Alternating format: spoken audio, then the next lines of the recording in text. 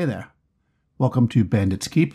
I'm Daniel, and in this episode we are going to talk about unarmed combat in RPGs. Well, specifically in Dungeons & Dragons and the games like it, or the games that came from it.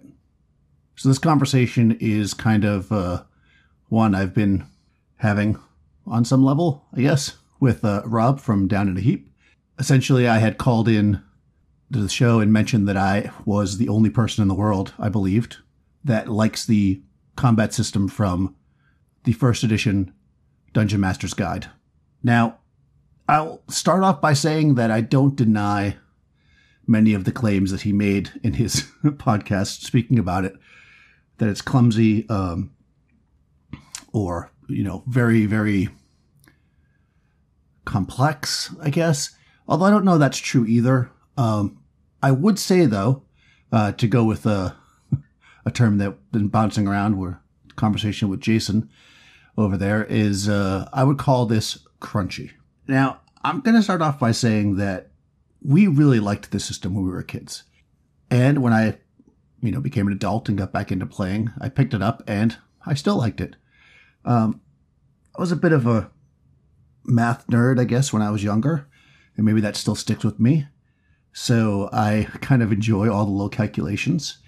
And more importantly, and I think this is relevant really here, and I just made a video about this on my YouTube, so I'll put a link to that as well. But that was, in connection to something else, but it has the same idea, is I actually really enjoy mini games. I like a simple RPG system. Like, I want, generally speaking, for my system to be simple, but I don't want it to be the same. I'm not a big fan of core mechanic. In fact, I talked about that, I think, in one of my first podcasts here, which is one of the reasons why I'm enjoying messing with the chainmail system for combat. I like to break up the monotony, so to speak, and I don't mind when something special is happening to stop and just bust out a set of rules. I don't mind. That doesn't mean I do it every single time. I mean, there's been plenty of games where I have run and nobody touched a book or even really their character sheet at all because it was simple enough to just figure everything out as we went. They want to do something, I give them an idea of what it will be a roll for, they roll for it, done. So there's lots of different ways to enjoy these games. And I think that a system like this just shows you how a complex system can be used to create kind of like a secondary or mini game. And I will say that whenever we use this as kids, and I've used it once or twice as an adult, it's been a special thing. I think one of the problems or thoughts that Rob had was that he was afraid that if you look at it and it's better than hitting somebody with your sword, then why wouldn't you just always do that? So I'm going to address that a little bit. Okay, so I'm busting my book out here. It's like a bookmarked. It's on page 72 of the DMG, if you want to read along. All right, so let's look at pummeling first, because I think that's probably the one that seems like it would be the most often used, and the one that probably is the easiest for me to defend. I did a quick reference of things, and if you are fighting somebody in armor, like in any substantial amount of armor, and you're a fighter, you pretty much have a slightly better chance to hit and do damage with your weapon.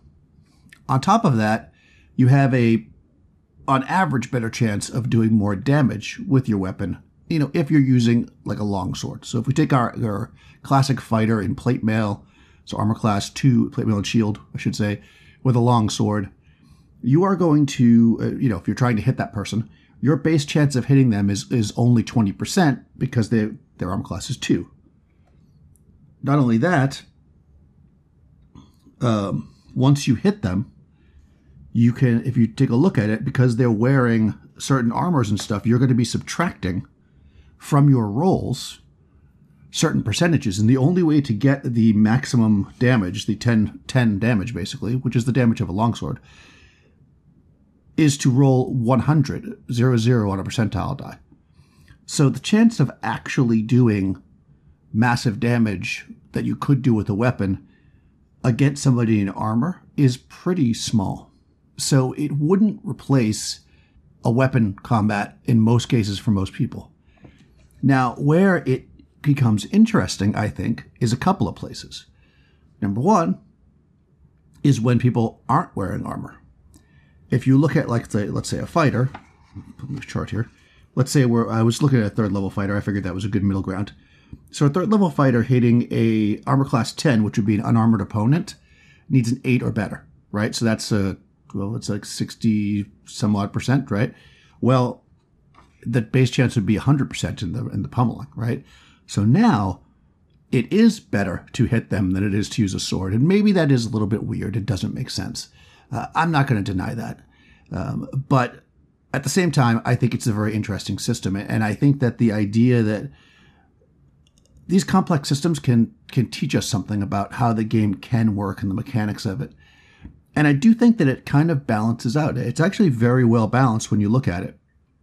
There are some kind of loopholes, like that, for instance, if somebody's armor class 10 or whatever, you have a much better chance of punching them in the face than you do stabbing them with your sword.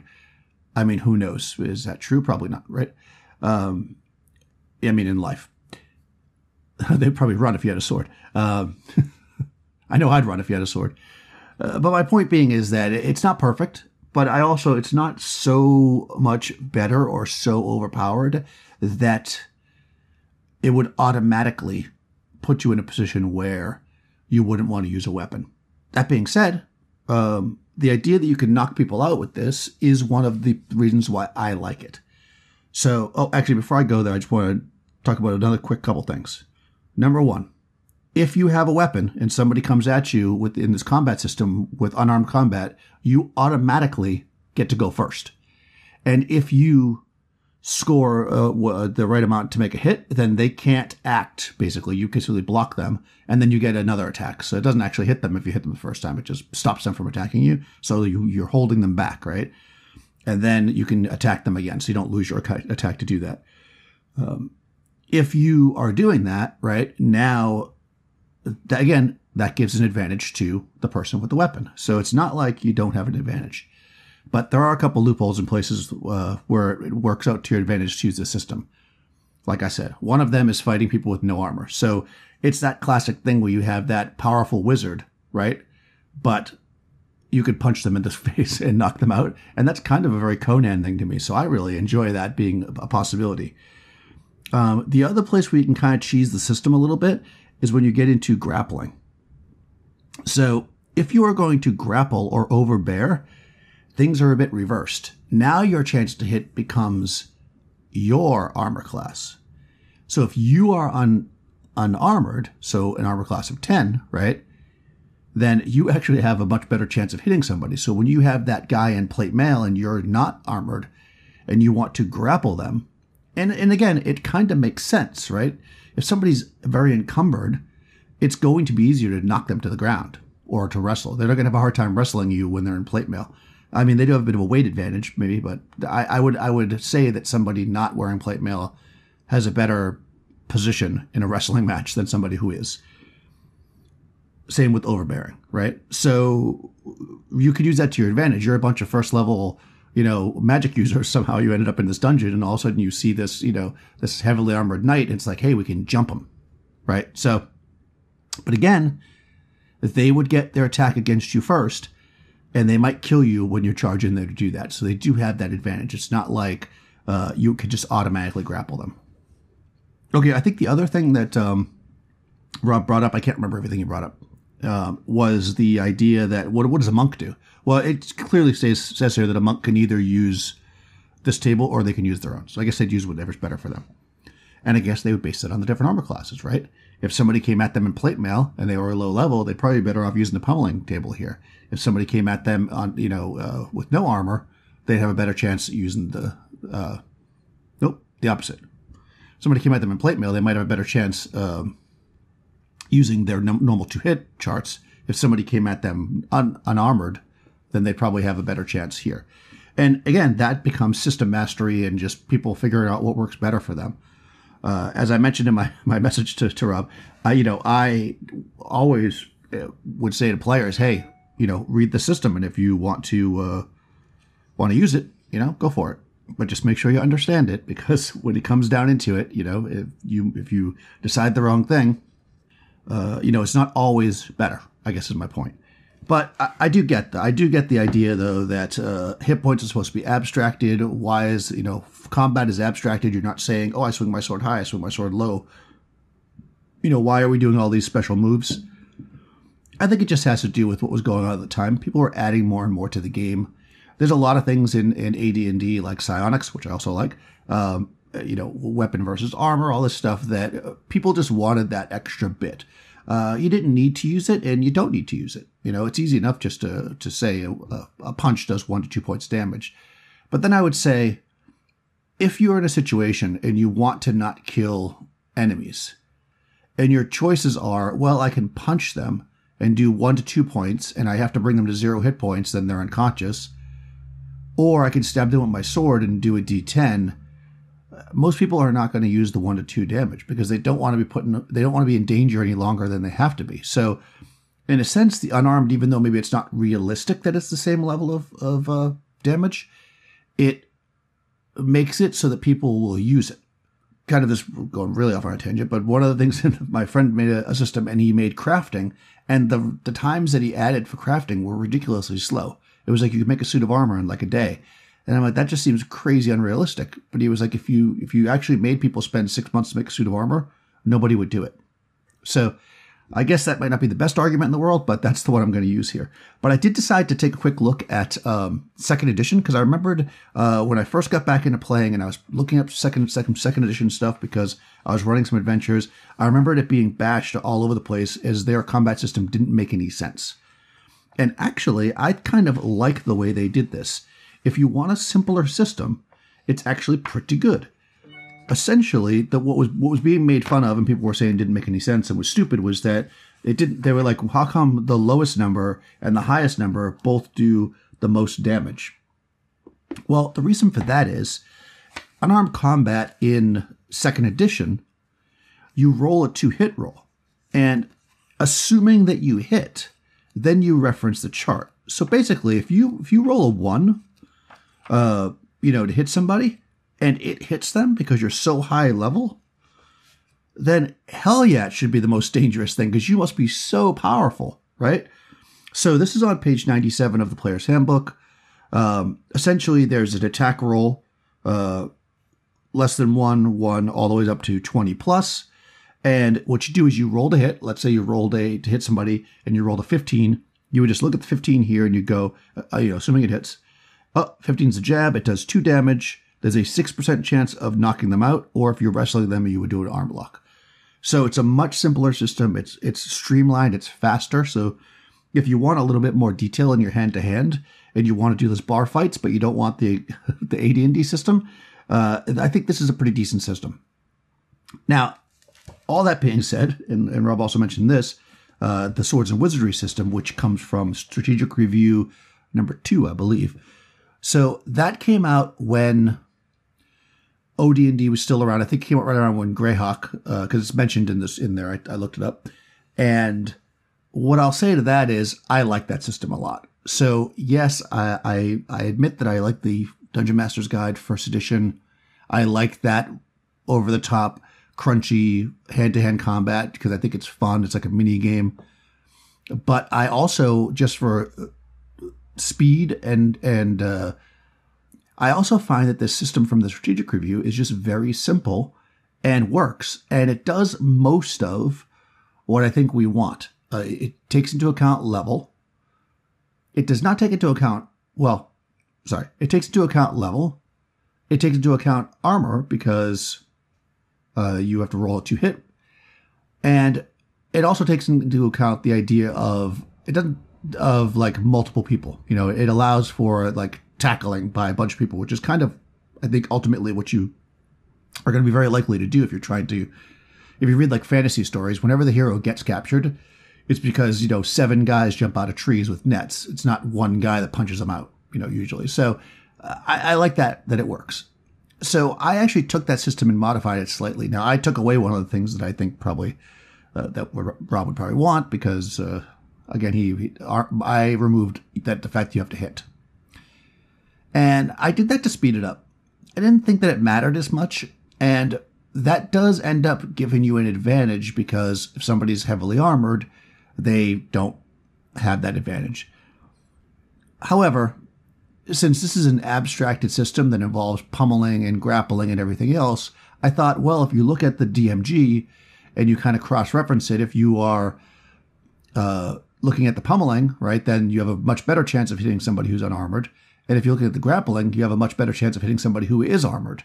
So I thought, scrap those two, and let's just roll d6s. And I'm going to actually read my document next or after this.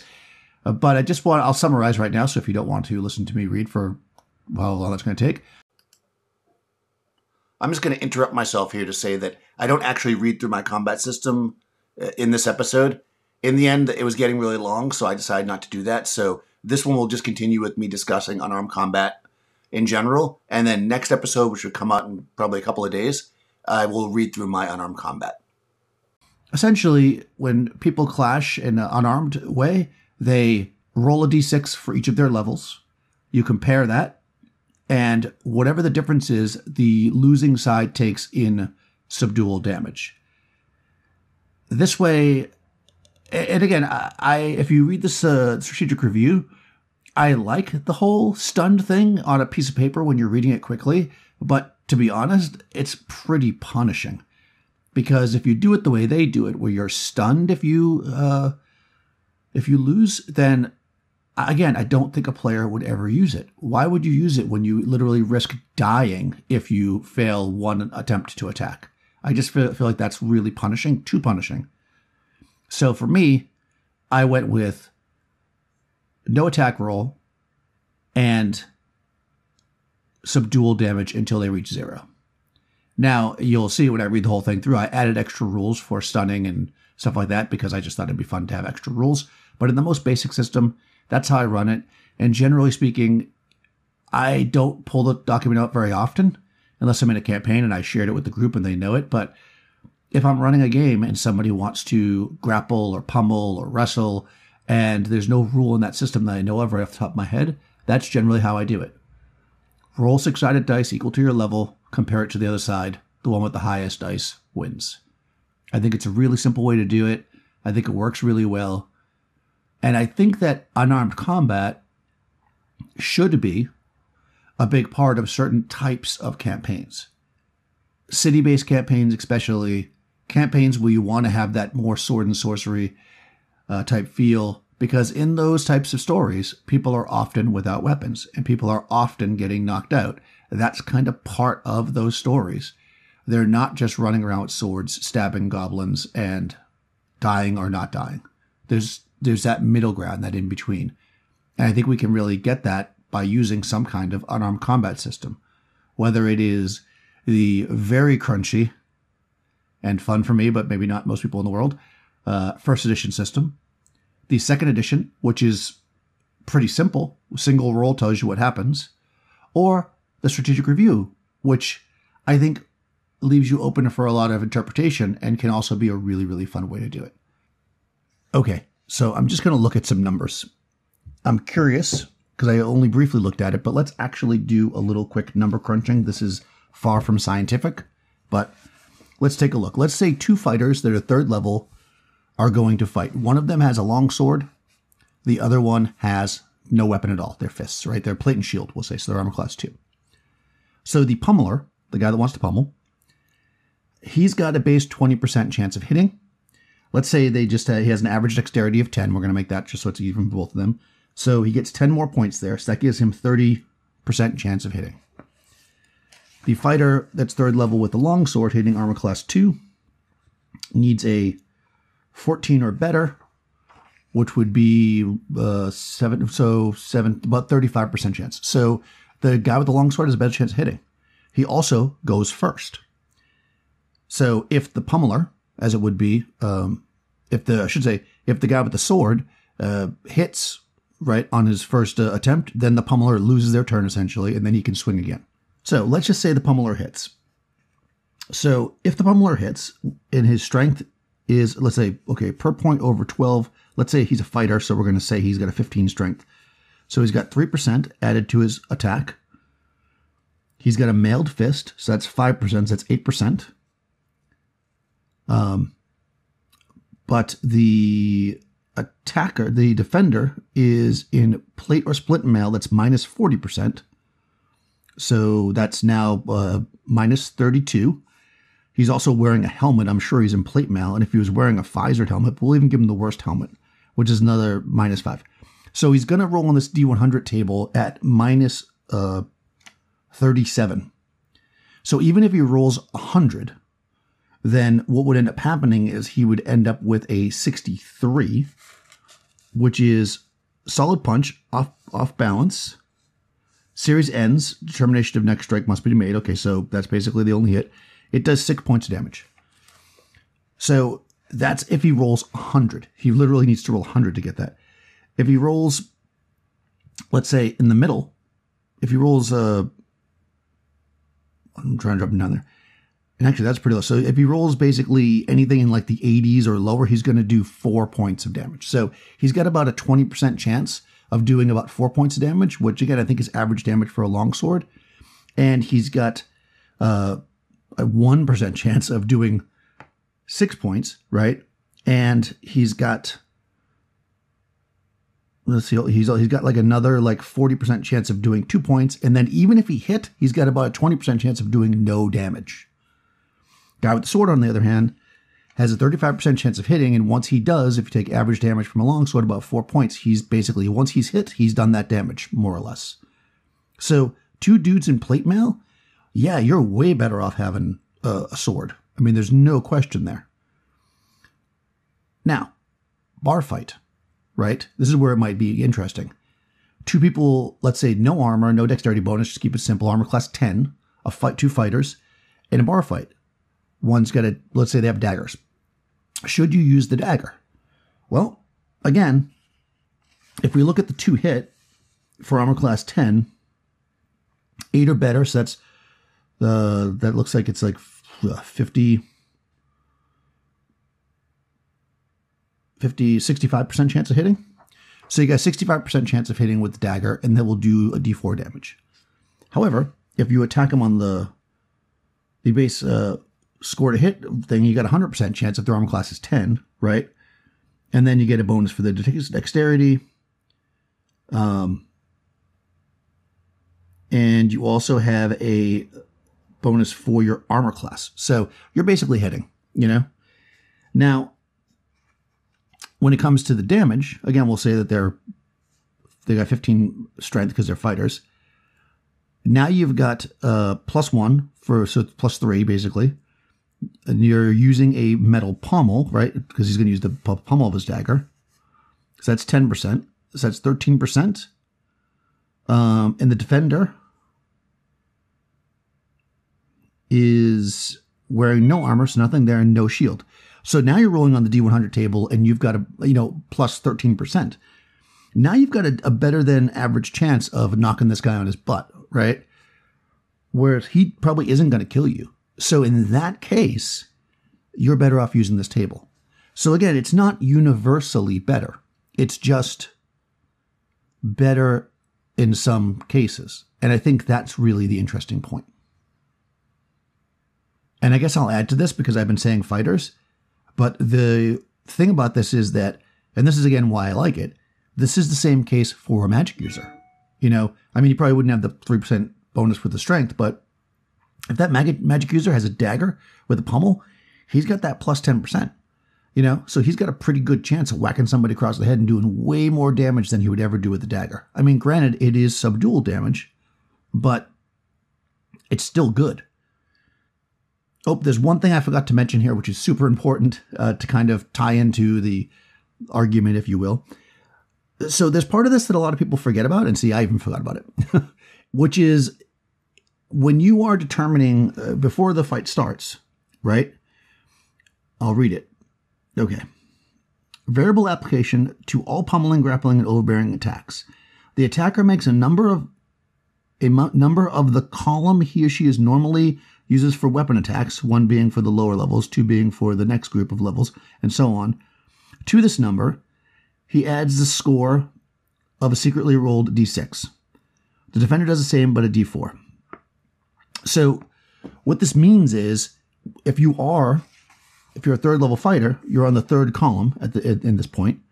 And again, this is another advantage to fighters because they have that 0 column there, which means that their first level fighter is always going to have be on the second column. But he's got 3 plus a d6 that he can add to the roll. So fighters get a little bit of a bonus, and it does actually benefit you to have levels. Your levels are going to help you. It's going to add to your ability.